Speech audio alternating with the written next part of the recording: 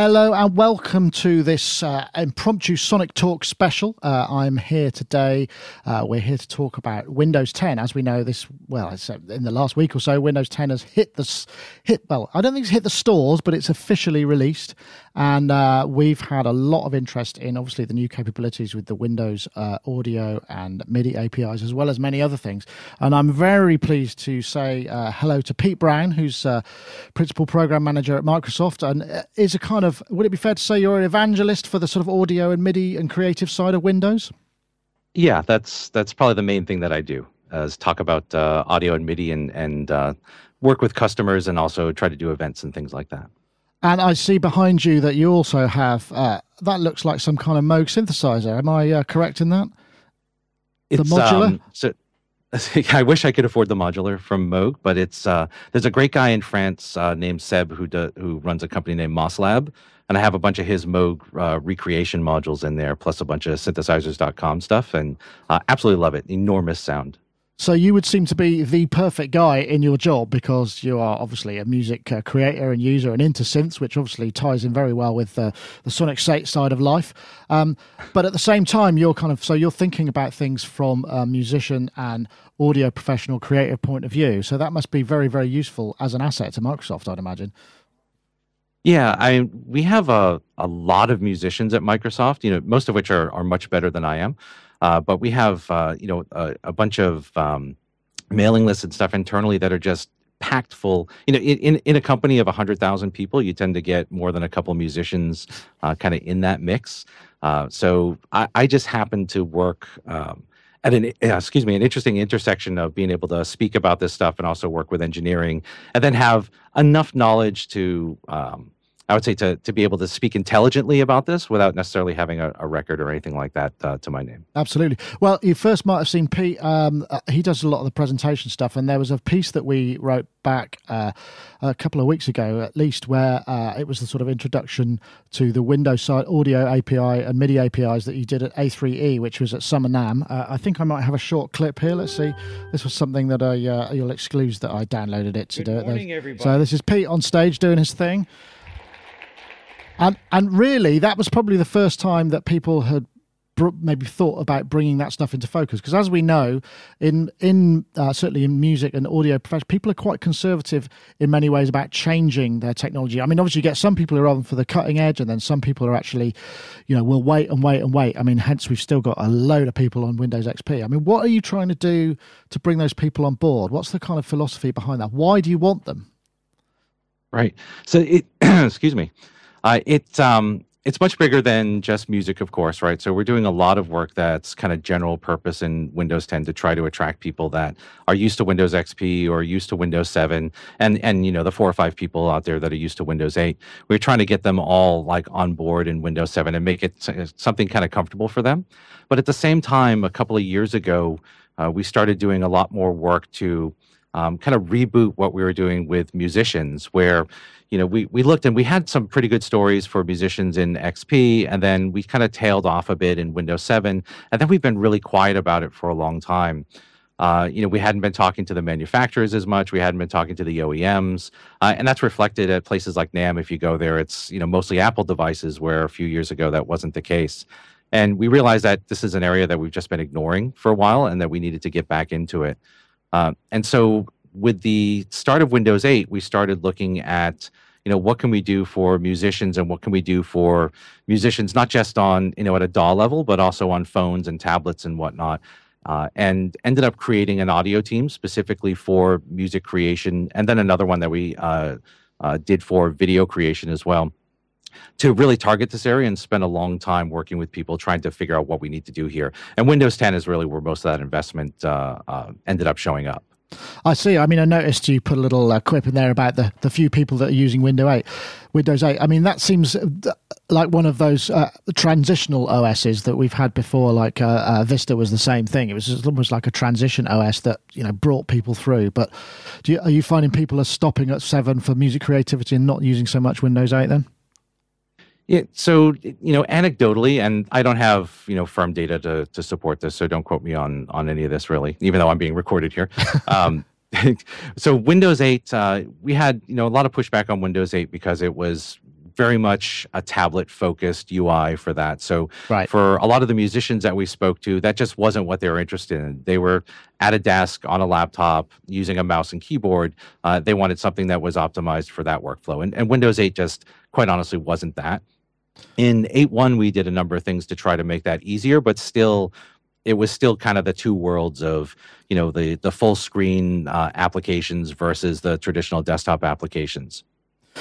And so even though we had done a lot of work behind the scenes to make the OS better, that was really kind of putting people off. So, Windows 7, we kind of went back, changed a bunch of that, made it better for people on mouse and also good for people on tablets. And then that's why we're getting, I think, a lot more attention now. And that's why musicians are, paying more attention to what we're doing in Windows 10 as well. Yeah. Do you think that now, Windows 10 feels like it's a bringing together of a lot of things into a kind of much more, because obviously in the past, Microsoft has been seen more fairly or not as a sort of more of a business type of OS, which I think is, it's not strictly true, of course, but that's the legacy, I guess, of the company more than anything else. So you have to work quite hard to kind of bring that whole notion of creativity there. But obviously a lot of the creative tools, certainly on video and audio, run fine on PCs too. Is this now, do you think this is the sort of the first time that it's really kind of come together quite so effectively?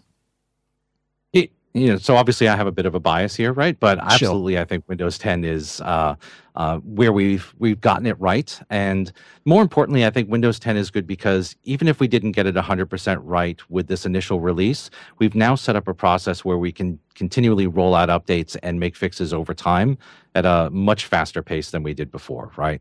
So being able to add new features in or change stuff over time as we hear back more feedback from our customers is a really big deal. And that's actually why. So Windows 8 was developed more quietly behind the scenes. We just sort of popped it on people at one point, said, hey, here's Windows 8. We really like it. Try it out. Where Windows 10 was, I think our first release to insiders was back October or so a year ago. And we've had, public releases of beta builds of that pretty continuously over the past, 3/4 of a year or so to make it so that we can get a lot more feedback. And a lot of things did change. Like simple things like people said, oh, we want to have some Aero glass because we really liked that about 7, the transparency in some of the windows. So we added a bit of that back in. And then we added a lot of other stuff that was really, if you look at our internal bug tracking system, a lot of these you can trace back directly to things that were reported through the insiders. So as much as I like to say that, yes, this is the version that it all comes together on, I'd also like to point out that it comes together on that really only because we got a ton of feedback from everybody as they were using the operating system over the past year. Yeah, I heard there were something like sort of 5 million people involved in the kind of whole insiders thing. Is that, am I right with that? I think I heard that. Yeah, I don't remember. It's a lot. Anyway. I don't remember the exact number. Yeah, sorry, I don't remember the exact number, but it was in the multiple millions. It was a statistically significant number to be able to get, I think, pretty decent feedback on, how people are using the OS. And I know that there are some DAW builders and there were some, custom PC builders that target musicians and stuff that were all part of that insiders program. So there was representation from the music community as well.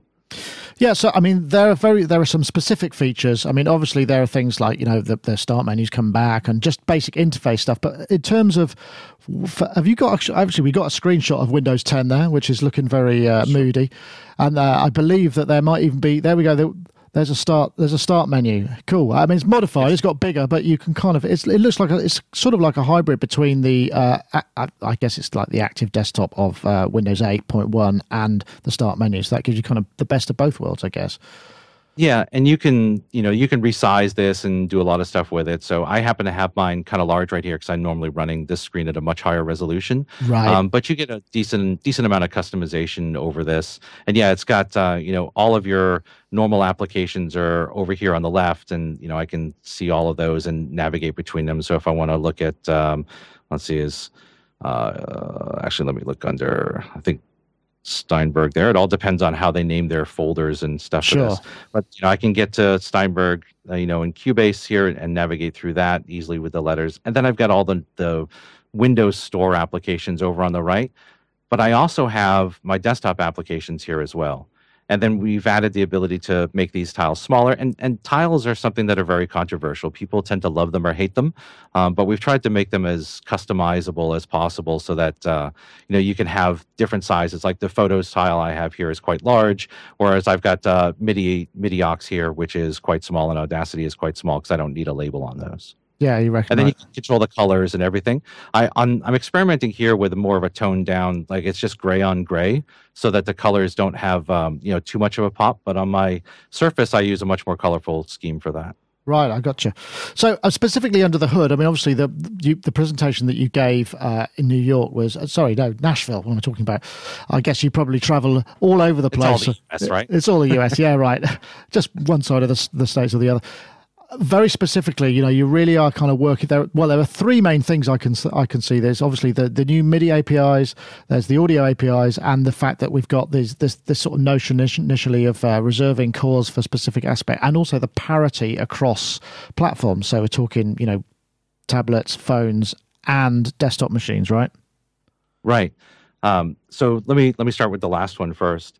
What we've done in Windows 10 is we've made it so exactly the same operating system runs across all of our devices. So, I have a desktop PC here that runs Windows 10. I have a Surface that runs Windows 10. The phone runs Windows 10. I've got a Raspberry Pi 2 that runs Windows 10. Xbox will run Windows 10, etc. So we've made it so that same operating system build runs across all of those. Now, that doesn't mean they all have the same user interface. It means that they have the same operating system behind that. Now, the user interface is kind of tailored for each device, because what you do on an Xbox versus what you might do on a phone or PC, is a little different, and how you interact with that is a little different. At the same time, we've made it so that all of the APIs, the things that programmers write to on the operating system, are also identical across all of those. So if you're going to write an application that runs on the phone, that same application, if you've targeted Windows 10, will also run on your desktop if you want to.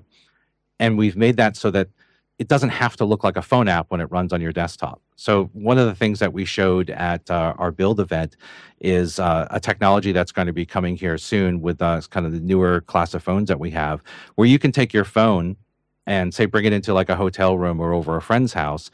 And because we're running full Windows 10 on there, and because phones are actually incredibly powerful today, you could hook that up to, say, like a Bluetooth keyboard and a display, and have your full PC experience on that display. So if you're doing something that is, the example we use is Excel, which is probably not the most exciting example, but it's pretty practical, where, if you're editing something on the phone and you have a very constrained UI, when you bring it to that place and then pop it up onto the TV, the application can automatically adapt and give you that full experience like you would have on a desktop, because it's the same APIs and the same applications running across every single platform.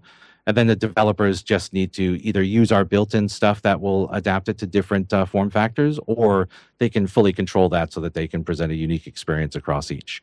So that's something that I'm actually really excited about, because it makes it so much easier for developers to be able to say, I'm building a Windows application. I don't have to think about it as being a phone app or an Xbox app or anything like that.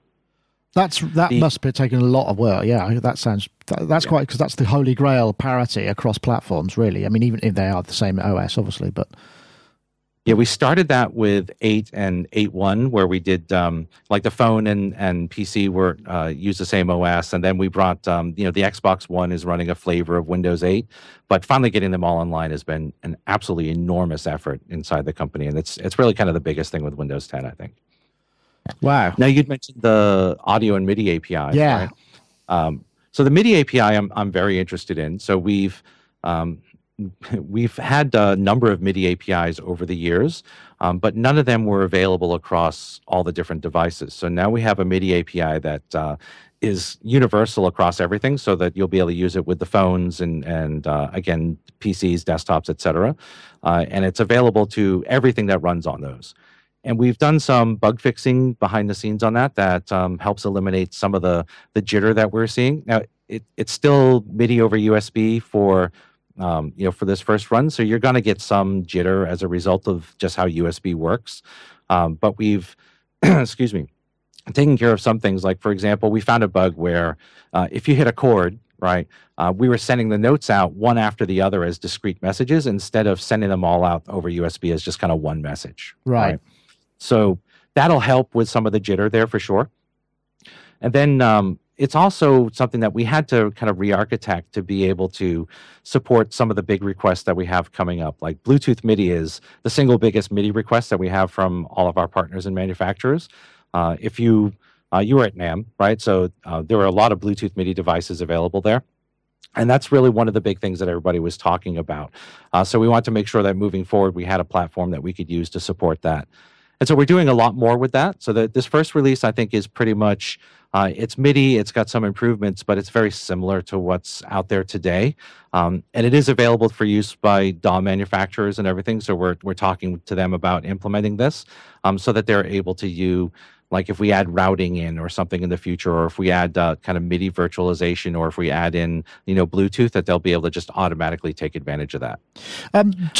Just quickly, one question came up in the chat room about will the USB MIDI be available on the phones as well, which is an interesting point. Right. So it does require some new phones because the current crop of phones don't support USB host. But yes, absolutely, we're making sure that that's going to work on the phones as well. It's one of the big use cases that we have for that. Is we want to make sure that you can do some interesting things with MIDI on there. There was one other. Sorry, carry on. No, there was one other question about SysX, which I know that perhaps wasn't handled in perhaps quite the same way. That was Jason Durbin, who's a regular content contributor to the site, and he was wondering about whether or not it would handle, SysX to support handling legacy synths, because he programs a bunch of editors that use that, I think. Right. Yeah. So SysX is definitely supported. And then the other big thing that we added to that is multi-client support, so that multiple applications can talk to it at the same time, which is actually very helpful with SysX, because if you're doing, it's kind of a patch dump from one thing, but you're using a controller for, in another application, having them both be able to share the same interface, which seems super logical, but has just simply never been supported in Windows before, is a good idea. And that's something that we've got there. But it does require that in order to share that interface, that multi-client support, that we get all the people over to the new interface to be able to do that. So if an application is still using the old Win32 MIDI interface and another one is using the new one, they can't share the port. We need to get them all onto the new one. And so that's why we're working with all the major DAW manufacturers to get that done. And is that the sort of thing that people can sort of pick up and pull? I mean, I'm guessing, if you've got someone who's got a legacy app and they think, I should maybe update it, but then they're no longer perhaps a Microsoft developer or whatever the relationship needs to be. How is access to this API level stuff controlled? Yeah, if the code is kind of dead in that application and they're not updating it, unfortunately, we can't do anything there. We really need to have companies that we work with that are doing, kind of new work or willing to retrofit some stuff in. The API is incredibly simple, so getting it put into applications is very quick. As we've talked to some already, and they found they can get it in just a couple hours in an afternoon. But they do have to have access to the source code. So anything that's really old, that's not being updated, unfortunately, we can't do anything with. Sure, no, I understand that. And when you say multi-client, will it also address multiple MIDI interfaces at the same time as well? Yeah, so you can have multiple MIDI interfaces today, and that's fine. But multi-client is more about making sure that, like, I've got a couple of Motu MIDI interfaces that are, they're like 8 in, 8 out type of devices. It would be nice to be able to share them between, say, an editor that you're not running in the DAW and like Cubase or something like that. And so this will now support that. Right. So it's like internal busing effectively is kind of what we're talking about here through the API, right? That kind of, just for the simpleton like that. No. Yeah. So it's kind of like that. But it's also giving us, like, we've been asked a lot about MIDI routing and renaming and things like that. And so we've got some infrastructure there that we're hopefully going to build on in the future, depending upon the type of feedback we get over this, where we can do a lot more with virtualization of MIDI and making things look like a single interface or naming things in a way that's useful. I have a ton of synthesizers, and I try to most of my stuff is actually packed away while I'm renovating my office, but I try to dedicate them each on their own MIDI port instead of, a specific channel on a MIDI port. And I'd like to be able to name that, like, this one I'd like to name Monopoly, and this one I'd like to name something else, and not have to think about that in the future, and just have a standard setup that all the apps share. Yeah. So we're looking at those things in the future as well. I've just got quickly before we perhaps move on to another subject. There's a few questions that have come up, which are quite interesting. Audio Nerd says in the chat room, so is it going to be possible to run a DAW on an Xbox One, for instance? That's actually a scenario that I've been talking to different companies about to see what they think. Not so much. Like I can't really see somebody navigating a DAW with an Xbox controller or like Kinect, like moving things around like this. I don't think is probably going to happen. But there are some really neat scenarios for kind of living room group production of music and also kind of like party DJ stuff. But I'm really interested in the idea of collaborative music production in the living room where people are all connected to an Xbox somehow. And just kind of jamming instead of dealing with a PC. And there are some companies that are interested in that, and they just never really thought about it before because they think of Xbox as games, and they think that if they're going to do something for the Xbox, it's got to be totally different from what they do with the PC, and that's no longer the case. So the risk to them is pretty low. Right, gotcha. And the other thing was, does that mean also? And I'm not aware of it because I work mostly in the. I don't tax my MIDI devices too much. What's the limitation? Is the limitation of the number of MIDI devices that be connected been removed? Because I know that there was one in previous Windows. There's kind of a weird USB thing that was going on that I think we have solved, but I'm certainly happy to hear back if we did or didn't fix that. Where there was some stuff in the registry that was getting filled up if you disconnected or connected too many devices back and forth. Where the main issue that stems from is USB devices are supposed to kind of identify themselves uniquely. Right. It's sort of a soft part of the standard. But if you've ever unplugged a device and then plugged it into a separate port on your PC and then had it reinstall the driver, that's because the device isn't uniquely identifying itself. And there's not a whole lot we can do about that. What we can do is, eliminate the problem where if you do that too many times, something gets filled up internally. I think we have that, but I can't say 100%. I see what you mean, yeah.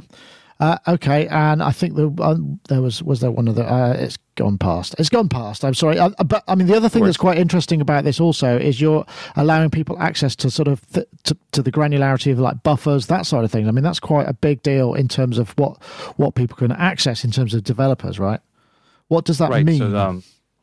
So talking about audio, I think at this point, right? Or are you talking about the MIDI buffer? Yeah. So we have, so on the MIDI side of things, you can access all the raw bytes and that's all in there. And then we've also made it easy for developers to have strongly typed classes. So it's super simple for them to spin something up in their code and use that. Most of them already have code that fills out the 2-byte messages and stuff. So that's not a big deal for them either way.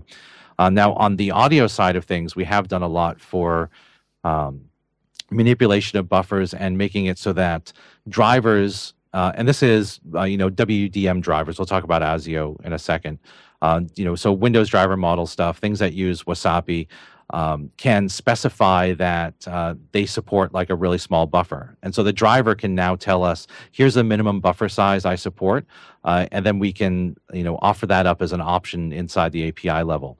And what we found is on certain devices, we're actually getting near ASIO. And I'm going to preface that with kind of not scare quotes, but quotes anyway, near ASIO performance on kind of our initial work on some of this, where especially with upcoming Intel Skylake stuff and onboard processors there, we're getting pretty decent performance without having to use an external audio card. So what this means is this is not so much for DAW folks today. I mean, 99% of people doing stuff with DAWs today are using ASIO. I've got a bunch of stuff here. I use ASIO for that. But what it does mean is when you're kind of in that untethered mode, if you have a tablet with you or importantly, you have a phone with you and you're running some of the apps like what people would run on an iPad versus what you would run on a full desktop, that these applications are now able to take advantage of pretty low latency across all these devices. And so that was a lot of work. We added that. So there's the driver part of it. We also added in APIs where a developer can very simply say, give me the lowest possible latency. They can specify if they want, but they can just say, get whatever the lowest possible latency the driver reports as stable and use that. And then so applications are able to very easily get self-diagnostic in many ways. Yeah, that's it. Yeah. Now, what we don't have in there, and we've been asked for, is information back on actual like round trip latency reporting. So APIs that can come back and say, here is my actual latency. Right now, we're trusting the drivers to say, here's my buffer size and the latency. They don't tell us the actual number of milliseconds of latency for that, just really the buffer size. But we're getting below 10 milliseconds on onboard stuff on a number of devices, and this varies greatly by device. So if you don't get that on your particular PC or something, it may simply be that device isn't going to do that. Yeah, I guess. I just wanted to come back briefly to MIDI because there was a question that I forgot to ask, which I wanted to get in there, and it came up in the chat room as well. MIDI over network, such as Wi-Fi and something like Tobias Ericsson's RTP MIDI, is that going to be supported, or is it indeed supported already? Because that's a really powerful tool for working between actual hardware devices and controllers and that sort of thing. Yeah, so that's very interesting to us. We don't have it supported yet. What we're hearing from all the partners that we're working with is they prioritize Bluetooth MIDI support over that, just based on the types of things that they're doing, which it took me a while to understand that, because it's funny, we spend all these years talking about we need to reduce latency, we need to reduce jitter, we need to make sure that all these things are totally playable, and then we throw Bluetooth into the mix, which kind of blows all of that out of the water, because Bluetooth is comparatively very high latency and also very high jitter. But nevertheless, there's a lot of stuff that's coming, and a lot of stuff that's already in the market that's very interesting from a Bluetooth standpoint. And back at WinterNAM, we were participating in the Bluetooth and MIDI SIG, and we were talking about what we're going to do to ratify kind of an official Bluetooth MIDI standard. And that really started a lot of the work that we're doing there. So I would expect to see Bluetooth MIDI come up as probably the next thing. And then, yes, we are looking at RTP MIDI and things like that, but we're not hearing as much of a call for that as we are for Bluetooth. Perhaps just me then, because actually this entire show, all of this business is using RTP MIDI as well. So I have a vested interest there a little bit. I mean, and I think it's really good. I want to be able to, have this guy be untethered and just do, use it as a controller and stuff when I'm working. So yeah, absolutely. And I think that sort of transport is ideal for that sort of thing. And I agree. I mean, I still don't get the Bluetooth thing myself. It's convenient because there's no wires, I guess, but it's just not that fast. I mean, it's getting faster, I guess, but that needs new generation actual Bluetooth stuff, really, isn't it? In the hardware. Right. And sorry. So, but just to be clear, so we're not throwing RTP MIDI or any of the other stuff away. It's still definitely something we're considering. It's just not as high on the list as some of the other things we're talking about. I mean, I should say that RTP MIDI works on Windows. I mean, it's not like it doesn't work. It's just that it's not built in at OS level. I mean, the way that it's implemented is fairly straightforward. It's just, I think it runs as a service or something, so it just kind of shows up other clients, and that can work with Mac, which has got RTP kind of stuff built in as well. So just for the information of the viewers there. I guess the one of the points there you raised about the fact that it's coming and there'll be updates. I mean, obviously there's a big change in the way that you're updating the OS. I mean, as in the fact that it's kind of, you're pushing stuff out to clients, and that's the sort of thing that makes people kind of go, because obviously you got a working system, you kind of get a bit worried that something might come along and make it not work. How are you going to manage all of that stuff? So I'm going to leave right now. No.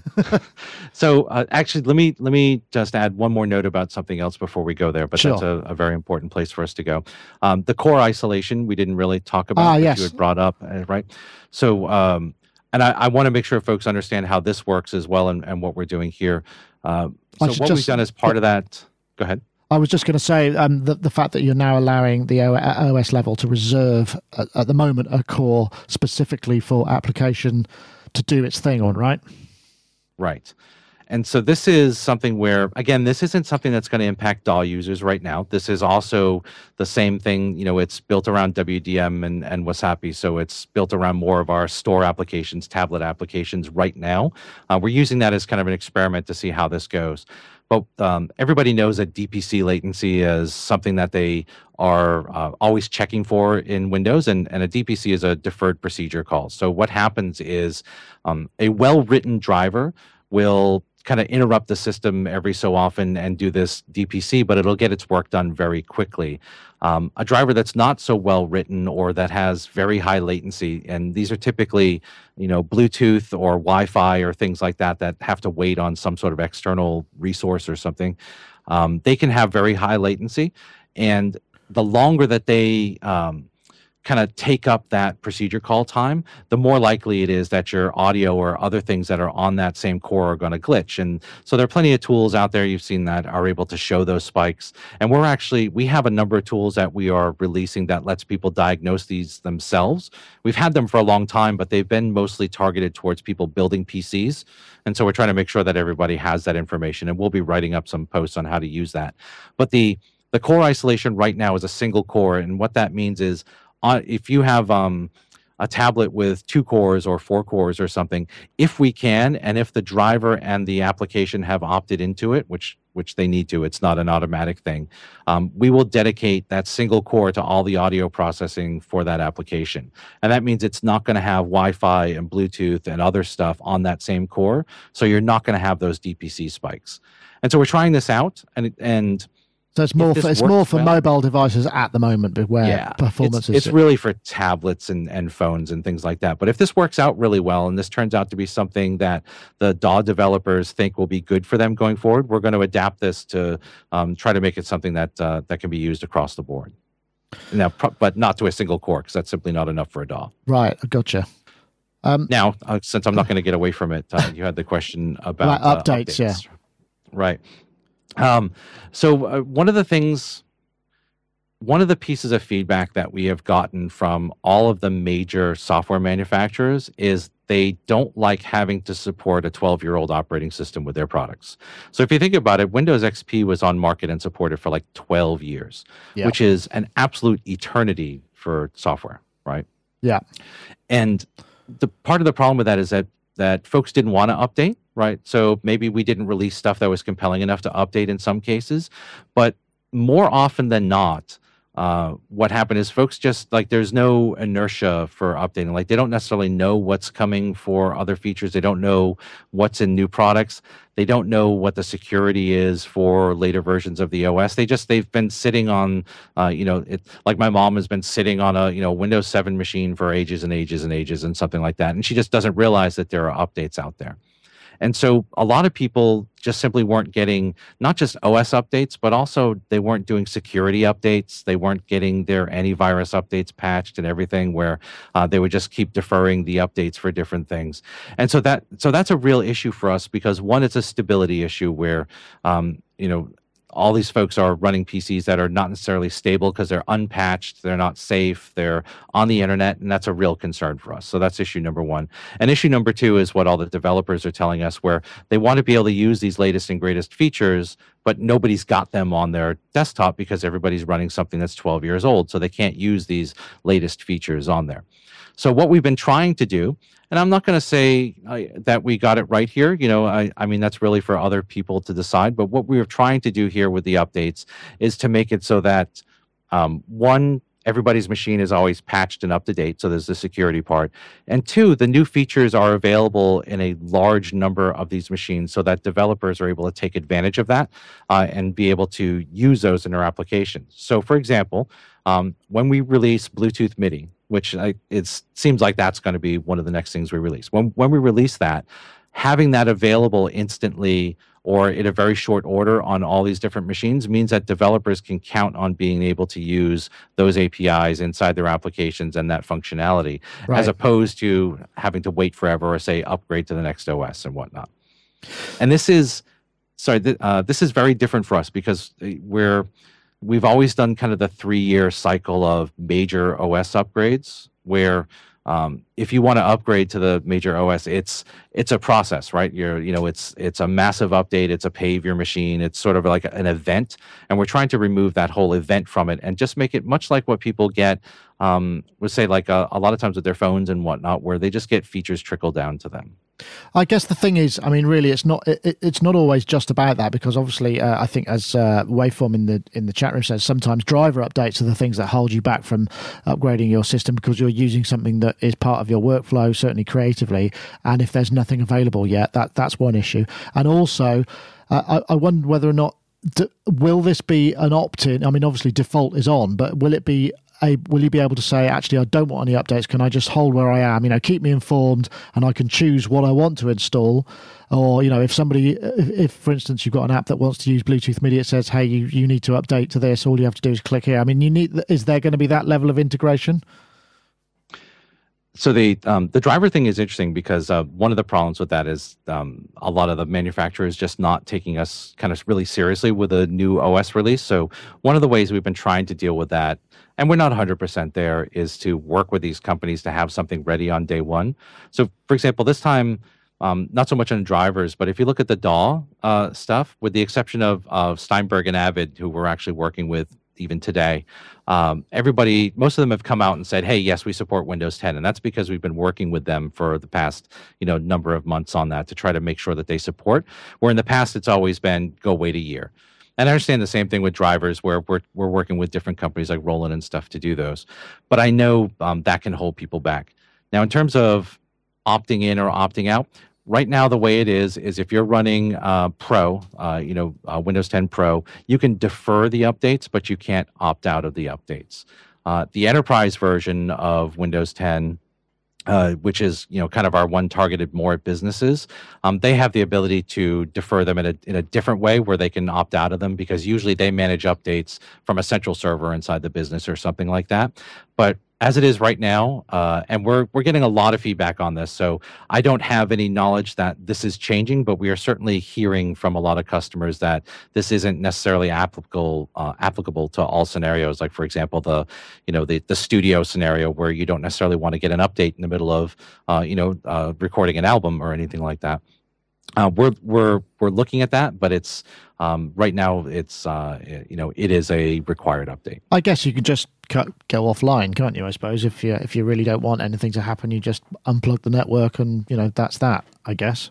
Yeah, there are some hacks that kind of get you around it with, related to saying that it's a, a metered connection and stuff like that. But, ideally we don't want to have to go that route.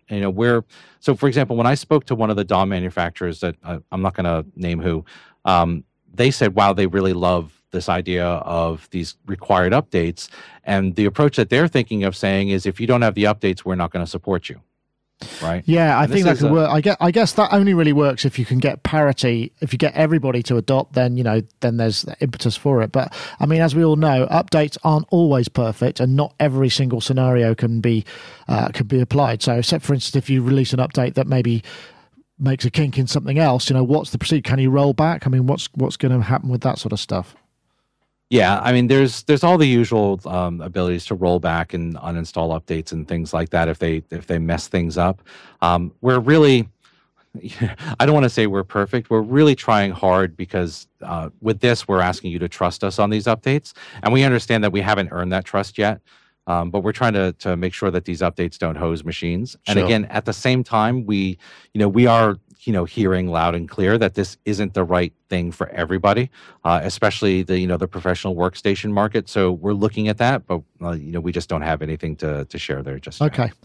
One of the questions that's come up via Tom in the chat room, he's been very insistent about it, is do you think this is that this parity across devices, do you think, are you hoping, I'm sure you are, that this is going to mean we're going to see sort of more contemporary instruments, and instruments that we've frankly seen traditionally up to now on iOS devices being sort of moved into the Windows 10 zone so that people can run them on those various devices as well? Obviously Propeller and Figure and Korg and all of those kind of guys who have been making cutting edge stuff.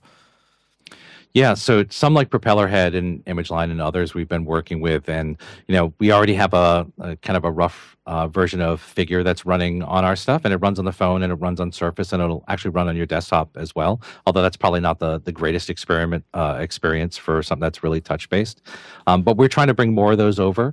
And one of the things that we have done is we've introduced this concept of a bridge from iOS, where we have released an Objective-C compiler for Windows, and we have a bunch of kind of shim libraries that make it, I don't want to say make it simple, but make it much easier to port an iOS app over to Windows than ever before. So we've got a lot of the stuff that you can use the same Xcode type things and the same iOS APIs, and then we map them to the appropriate Windows APIs under the hood. And then there are some things like the audio part of that, you would go 100% native because our stuff doesn't map well to core audio, and also you want that to perform extremely well with absolutely nothing else in between. So that part you would write yourself, but we've tried to make it so all the other hard parts are going to be much easier to move over. And I know that there are a number of companies that are interested in that. And actually, I talked with Korg back at NAMM and was talking to the developer of Gadget, because Gadget's an absolutely amazing app on iPad. It does everything under the sky. And he was interested in the things that we're doing in Windows 10. So there's real interest there. And now that we have low latency audio on these devices, I think it's going to be much more likely for us to see these there. And just to let you know, part of my job is to go out and talk to these companies and try to get them to write the apps for Windows. So I do spend a fair bit of time doing that. Right, gotcha. One other question that's come up in the chat room is are now all versions of Windows 10 going to be essentially 64-bit? No, I think we still support 32-bit, and of course we need to support ARM for phones gotcha. and devices like that. Okay, I understand. So we still have the same, like the Raspberry Pi version of Windows 10 runs on ARM because Raspberry Pi runs a Broadcom ARM chip. Right. Okay. Pete, I really appreciate the amount of information you're giving us at the moment. I know we've got a hard out, but one of the other things that sort of repeatedly seems to come up is the notion of the take up with Thunderbolt with Windows devices, and there seems to be a very grey area as to why or why not and whatever. Have you got anything you can kind of shed any light on that with us? Because obviously Thunderbolt is an impressive busing technology that many people would like to access, right? Yeah, this was very interesting because I had to school myself this year on really what the issues are with Thunderbolt, because I was hearing different things from different companies and internally, and I wasn't really sure what the deal was. And so we talked to companies like Universal Audio and others about what do they need from us to support Thunderbolt on Windows, and we also talked to Thunderbolt falls under our PCIe team internally, so we talked to them to find out what's available today and whatnot. And what it comes down to is today, you can write, a Thunderbolt driver, which is just a PCIe driver, just like you would for anything else that plugs into the PC. You can run that on Windows, and with the exception of Hot Plug and one other feature, it'll just work because it's just PCIe over there. So technically, it works, and a couple of companies have made devices. I think maybe it was Lynx Audio and some others have made devices that actually work on Windows and do that, which is cool. But the hitch there is that we technically don't support it. So Microsoft has said that we don't support Thunderbolt on Windows. So a lot of companies are not interested in building something if they're kind of left on the hook if something doesn't work. And the reason we don't support it, and this is what it took me a while to learn this year, and quite honestly was pretty fascinating. We don't support it because as of today, and this is changing, but as of today, like you can take a Thunderbolt device and plug it into a PC, and because a Thunderbolt device has direct memory access, that Thunderbolt device can read random areas of memory on your PC. And so if we officially supported Thunderbolt on PCs, and this was used in businesses or government, that's just an enormous open hole where anybody could create a kind of a hacked dongle that they plug into the side of the PC, and they could read various passwords and encryption keys and things that are inside your memory on your PC. And this was the same case in OS 10 as well. Apple fixed this a couple of releases back, but this also existed in FireWire as well, where there's some interesting videos showing how to hack. And again, Apple's fixed this, so I'm not trying to take a dig at them. There's some interesting hacks showing how to use FireWire or Thunderbolt to be able to completely own an OS 10 machine, because you plug it in and it owns it. And so we had to sort that out, and the teams are actively working on that. I think we'll have some things to say about Thunderbolt in the not too distant future. As of right today, it's not supported, but it is probably number one on the list of things that we want to get out there. Now, when we're looking at Thunderbolt, we're mostly looking at it from the perspective of USB-C, which is really kind of what's going, really kind of the means of moving forward there, where Instead of having necessarily dedicated Thunderbolt ports, you have a USB-C port, which can have Thunderbolt, can have USB, and can have other things attached to it. And Thunderbolt is just one of the modes that works on. Right. So, those things are all investigation there. But it was fascinating to me to understand the security implications of a Thunderbolt device and being so open. PCIe can do the same thing, but it's obviously the barrier to opening up a PC and sticking a card actually into it is much higher. Right, I see. So it's about direct memory access. Right. Okay, that's really interesting. I did not know that, and that is the first time I've had that clarified. That's really interesting. But as you say, there are plans to try and support that, so that could be good news for people who want to they just need maybe a widget to go from USB 3C into Thunderbolt, and then those things may well be supported, assuming there are drivers, right? Yeah. And so the drivers for that, that's one of the things we've been talking with different manufacturers for as well, where I always thought the issue is that we didn't have some sort of driver inside the PC, but that's not it, because all the companies have to build their own PCIe drivers for both Mac and Windows anyway. It was really about, our support and saying that we're going to be okay with it going forward. Right. Okay. That's really interesting. So we're going to have to wrap things up kind of soon because, as I say, I've got a hard out. It's not you, Pete. I'm sure I can tell by the way that you are able to speak so fluently that we could probably spend hours discussing this, but I'm sure you've probably got a day job to be getting on with as well. So what's the current situation with Windows now? People can get a free upgrade. If they're on Windows 7 up, is that right? Yeah, so if you're on Windows 7 and you need one of the later service packs for that, so we need that machine to be patched, or Windows 8.1, which was, most people who did Windows 8 upgraded to Windows 8.1 anyway, then yes, Windows 10 is free as long as you upgrade sometime within the next year, and then it's free for the lifetime of that device. We're not going to start charging for it a year down the road. We're just trying to give folks incentive to upgrade sometime in the near future. So we've put a time box on that of 1 year. And then and what about upgrade is what about if I've got like a Raspberry Pi 2 or something? I'm thinking I wouldn't mind trying Windows on that or an embedded device, that sort of thing. Yeah. So the version of Windows, which is called Windows 10 IoT Core, that runs on Raspberry Pi, is completely free. So that'll always be free, or to the best of my knowledge, that'll always be free. Sure. We have no plans to charge for that right now. So yeah, that's worth trying out. And what's interesting is I've taken the same MIDI app. Like one of the demos I use uses a Novation Launchpad. And I take that Novation Launchpad, I plugged it into a PC and I run the application there and it does some basic stuff. Then I unplug it and plug it into a Raspberry Pi and run the code over there. It's the same application, nothing else changes, and it just completely works. Wow, that's pretty cool. And what about people who want to get into programming and they're thinking, I'd like to kind of poke around and have a look what the MIDI API and the audio API allows me to do. What's the process for having access to that stuff then?